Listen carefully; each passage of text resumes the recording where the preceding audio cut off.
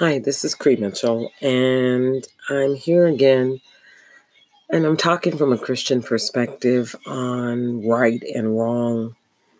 And there was a post on social media where Meet the Press had said the U.S. government will not grant temporary protected status to people from the Bahamas displaced by Hurricane Dorian.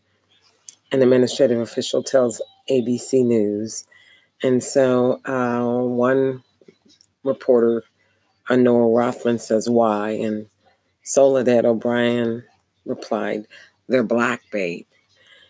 And so I posted it on my Facebook page and got a couple of comments, and one from a Christian sister in particular who asked the question, why should the U.S. help? Her point was that we should be wise stewards of our money and use wisdom and save for our children. And I went back and I took her back through a few things also to the Bible. First of all, a lot of the residents in the Bahamas are descendants of slaves, so they were brought over through the transatlantic slave trade, either for slave traders in Britain who were bringing them in to sell, or from slave traders in the U.S. who were bringing them in to sell. And that was one of the stopping points along the Caribbean.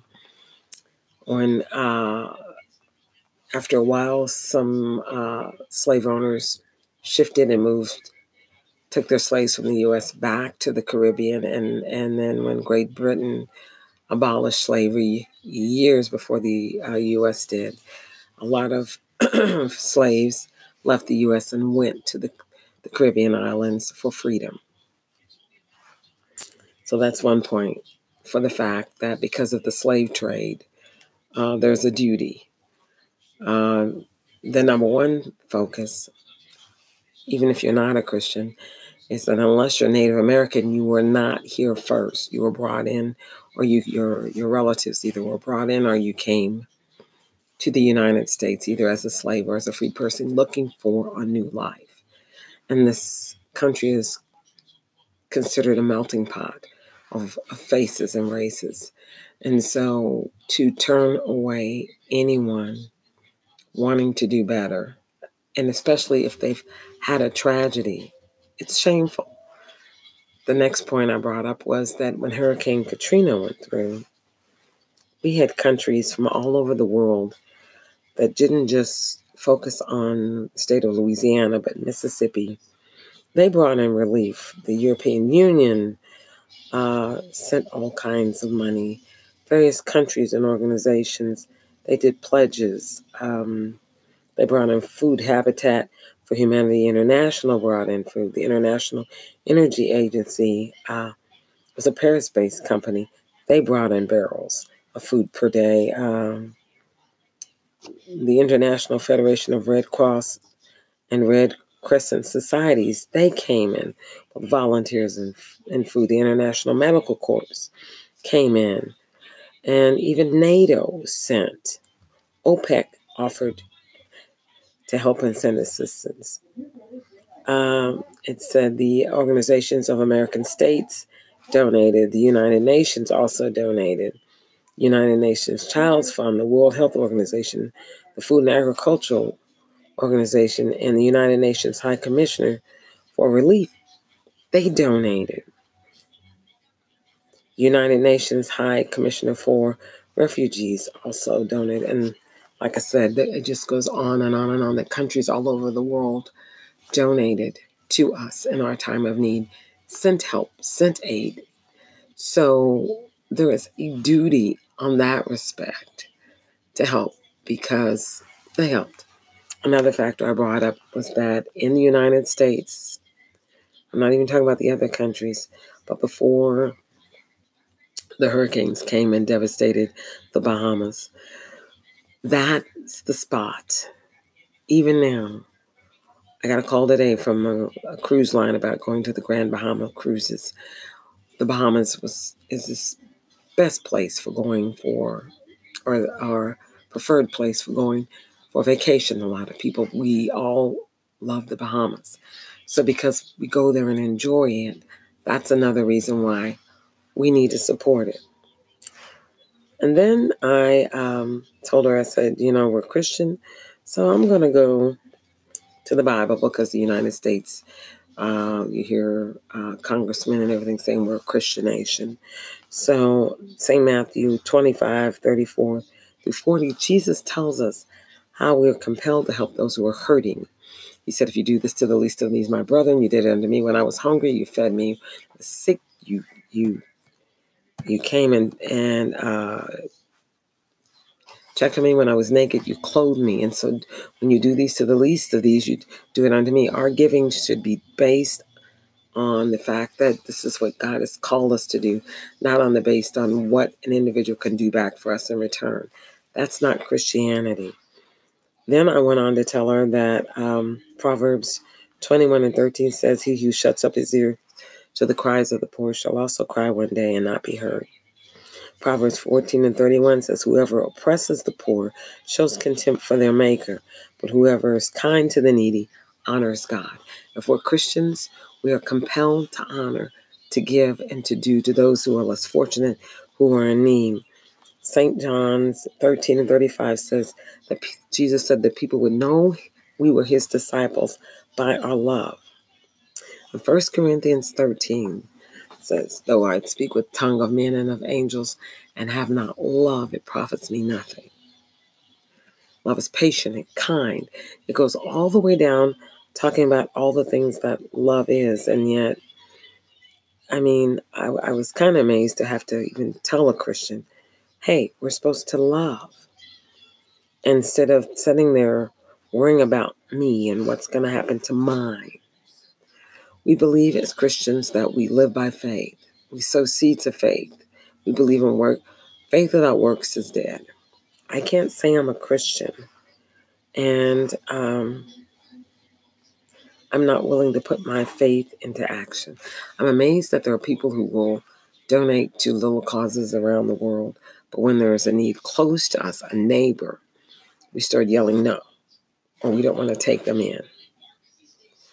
And that's not God. That's not Jesus. That's not being a Christian. You have a form of godliness, but denying the power thereof.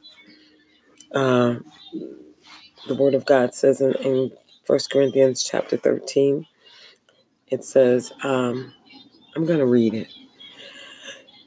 In verse 3, it says, if I give all I possess to the poor and surrender my body to flames, but have not love, I gain nothing. Love is patient. Love is kind. It does not envy. It does not boast. It is not proud. It's not rude. It's not self-seeking. It is not easily angered, and it keeps no record of wrongs. Love does not delight in evil, but rejoices with the truth. It always protects. It always trusts. It always hopes. It always perseveres. Love never fails. And in verse 11, it says, when I was a child, I talked like a child. I thought like a child. I reasoned like a child. But when I became a man, I put away my childish things. There comes a time when we as Christians, we have to grow up. If your Christianity or mine is based on I, me, or my, then we're not Christians. We're not. Because we only have a form. We don't have the power. So we're pretending to be. We just got to sign up and that's it. And that's not what the Word of God tells us that we should do and be. We have people out there that are hurting in this world. And if we, with all that we have, if we shut down our bowels of compassion, how dwells the love of God in us? And that's what we have to realize. Because we become clouds without water. Jude chapter 1, verse 12 talks about it. People who look and appear to be one thing, but they're actually something else. In a desert, I don't need a cloud without water. I need a rain cloud. And then in 2 Timothy, it talks about how that 2 Timothy 3:5, it talks about having the form of godliness, but they're not being empowered, and for us to stay away from individuals, for us not to be that type of person. Now, whether or not me, you, or anyone who's a Christian or this nation steps up to the plate and helps those who are in plight and comes up with some kind of remedy to help them better themselves. If we don't, God will send deliverance. You read Esther chapter 4, when there was about to be a great slaughter in the kingdom, and Esther, Uncle Mordecai, contacted her and said they're about to kill the Jews. This decree has gone out. I need you to speak up to the king. And she's like, I can't speak to the king. Nobody goes before the king unless he sends for you. And he told her this. He says, if you don't, deliverance will rise up. First, he told her, how do you know that you're not brought to the kingdom for such a time as this? But if you don't speak out, if you don't take a stand, God will send deliverance from another hand, but you and your household and your family will perish. And that's where we are. That's Esther chapter 4. We've got to realize that as Christians, and even if you're not a Christian, the things we do in life are seeds, and we reap a harvest in our lives from the seeds that we sow. And it's not being fiscally irresponsible to help the poor and the needy, or the immigrants and those who are displaced. No. It's being responsible when you do. It's walking in love when you do. Because that's what God has said. Either give it to the poor, lend it to the Lord, and God, the Lord, will repay. We cannot look for those who are in need to repay us. We have to look for God to do it. You're totally in error, and you're not a Christian. You're not a Christian. There was an pastor's wife, I remember when I was a kid, Sister Ketchum. She used to say this all the time. Why hobo your way to hell? Get out and go first class. If you're not going to live right, if you're not going to do right, don't waste your time and God's time. And that's what I'm saying. If we're not going to do right, we need to take down the sign that we're a Christian nation. Because every time I look up in the news when there's a debate about Roe versus Wade or inequalities or whatever else, or gay rights, there is this group that will rise up and say, we are a Christian nation, a Christian nation. Don't tell me, don't show me your works with just what you say. I need for you to show me your works with what you do. Because we should be walking in love and not just doing lip service. A lot of times Christians are misguided and people are misguided. So I'm not going to say Christians. People are misguided and thinking, I can talk and say one thing and I'm sorry for that. People can say I can talk and say one thing. I'm not living up. No, we got to live what we talk, or it's in vain. And it's in James chapter 2, verse 18, where it talks about works and your talks. We always want to talk the talk, but we got to walk the walk. And James says, but some will say, you have faith, I have deeds. So James replies, show me your faith without deeds, and I will show you my faith by my deeds. And that's it. Faith without works is dead, the Bible says. It's dead faith. So you have to have it. If we believe in Jesus, and we say we do, then we have to put the work in there. We have to, and we walk by faith. So as far as, I can't help people because I won't have any for myself. He says he gives seed to the sower and bread to the eater, meaning he provides. Philippians 4 says that my God shall supply all your needs according to his riches and glory by Christ Jesus. So we have to put our faith to work.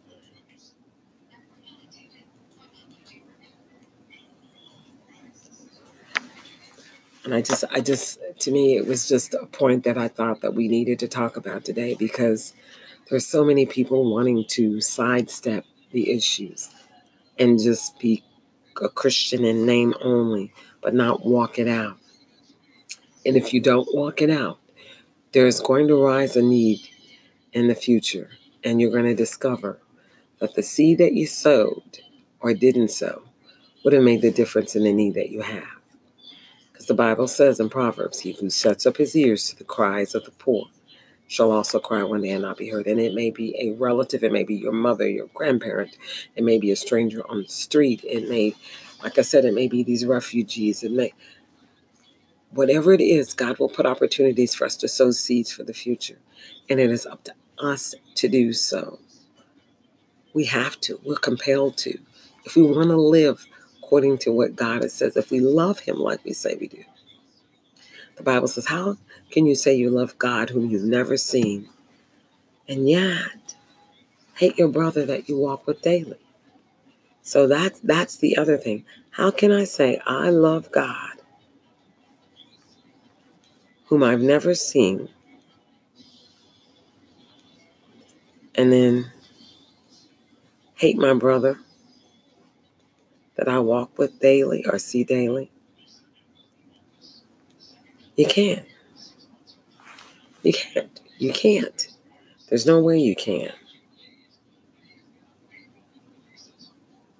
And that's found in 1 John 4:20. If a man say, I love God and hate his brother, that's one. But then there's another scripture similar to that. How can you say, oh no. It says, if a man say, I love God and hateth his brother, he's a liar.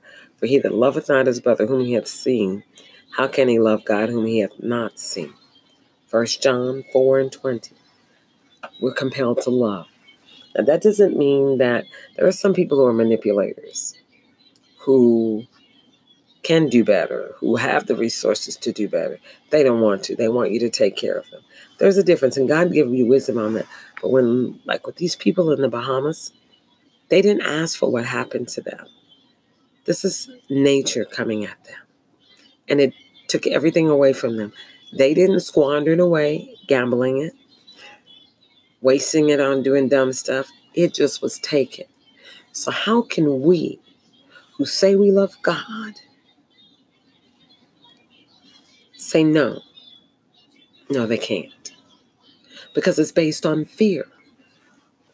Our walk with God is a faith walk. Everything we do is by faith. The just shall live by faith. The widow in the Old Testament, in I believe it was in Kings, when Elijah came to her house, he told her, well, he saw her at the brook, and he asked her for a drink. She went to get him a drink, and he said, can you bring me back a cake? And she said, I only have enough for me and my son. And this is what he said, bake me a cake first, and bring me the water, and then go and cook for your son. He let her know God is going to bless you. So as the woman did that, her barrel of meal never ran dry, nor her oil, until the day the famine left. Because God sustained her by faith. The little widow who gave her a little bit that she had when Jesus was traveling in his ministry. He told the man that she gave more with what the little bit that she had than the others, because she gave all that she had. God will provide for us. He's provided for us as a nation, as families, states. He's provided for us. We now are living on the blessings of the seeds that others have sown in the past. And it is our duty to continue to sow. If you have children, grandchildren, your seeds will not only bless you, but they will bless others. So we cannot sit and say it's us four and no more. If you remember in the book of Kings, the 4 lepers that were at the set at the gate, and there was famine at the gate, and they were trying to figure out what they're going to do. And the one said, well, if we go into the city, there's death in the city. But 2 Kings 7:3. There's death everywhere. The Syrian army is out there. So they decided on this. They looked at each other and said, you know what? Why should we sit here and waiting to die? So they decided they would take chances with the army that had the city surrounded. And as they went, something startled the army, and the army got scared and left. And they went in and they saw it. They saw everything. There was food, there was clothing, there was tents, there was everything, but no people. They went into several tents. They took food and clothing and hid them so they would have food. And then one of them said, "This is not good. If we continue this up until morning, something bad's going to happen to us. We need to go back and let the king know that the army is gone and that there's food and provisions out here." And that's exactly what they did. And the people went out and saw that they had been gone, and they were able to get the food, and it fed the whole city. So I'm saying this again. God will always provide for his people when we get up and do. But there comes a time when we will come across people who have gone to the brink, to the edge of all that they can do. And they're standing there. And we are that blessing. And if we shut up our bowels of compassion, he who shuts up his ears to the cries of the poor will also cry one day and not be heard. So, yes, we should use wisdom. Yes, we should try to preserve things for our families. God will bless us to do that. But we should also give to those who are less fortunate and help those who cannot help themselves. That's what Jesus called us to do. That's what Christianity is all about. He came, set aside everything that he had for us, walked the walk that we had for us. He even fed the 5,000, fed the 7,000. He told the disciples, "You give them to eat." The disciples said, "Send them away." He said, "No, you give them," letting us know there comes a time we need to give. This is Cree Mitchell telling you that I love you. God bless you. I'm praying for you. But remember, Christianity is more than just talk. It's a walk. And we have to give. We need to do. We got to put our faith in action with works, not just words. Else it's nothing. Else we are nothing. Else when we stand before him, we will discover that we will not be in. We will not be the sheep that go in. We'll be with the goats. And in the words of Sister Ketchum, why hobo your way to hell? And that's what I'm saying. If you don't give, if you don't do, if you don't walk in love, if you don't forgive, if you don't move on and do what God has called us to do, you're hoboing your way to hell. Why hobo your way to hell? Get out and go first class. This is Cree Mitchell saying I love you. God bless you. Have peace.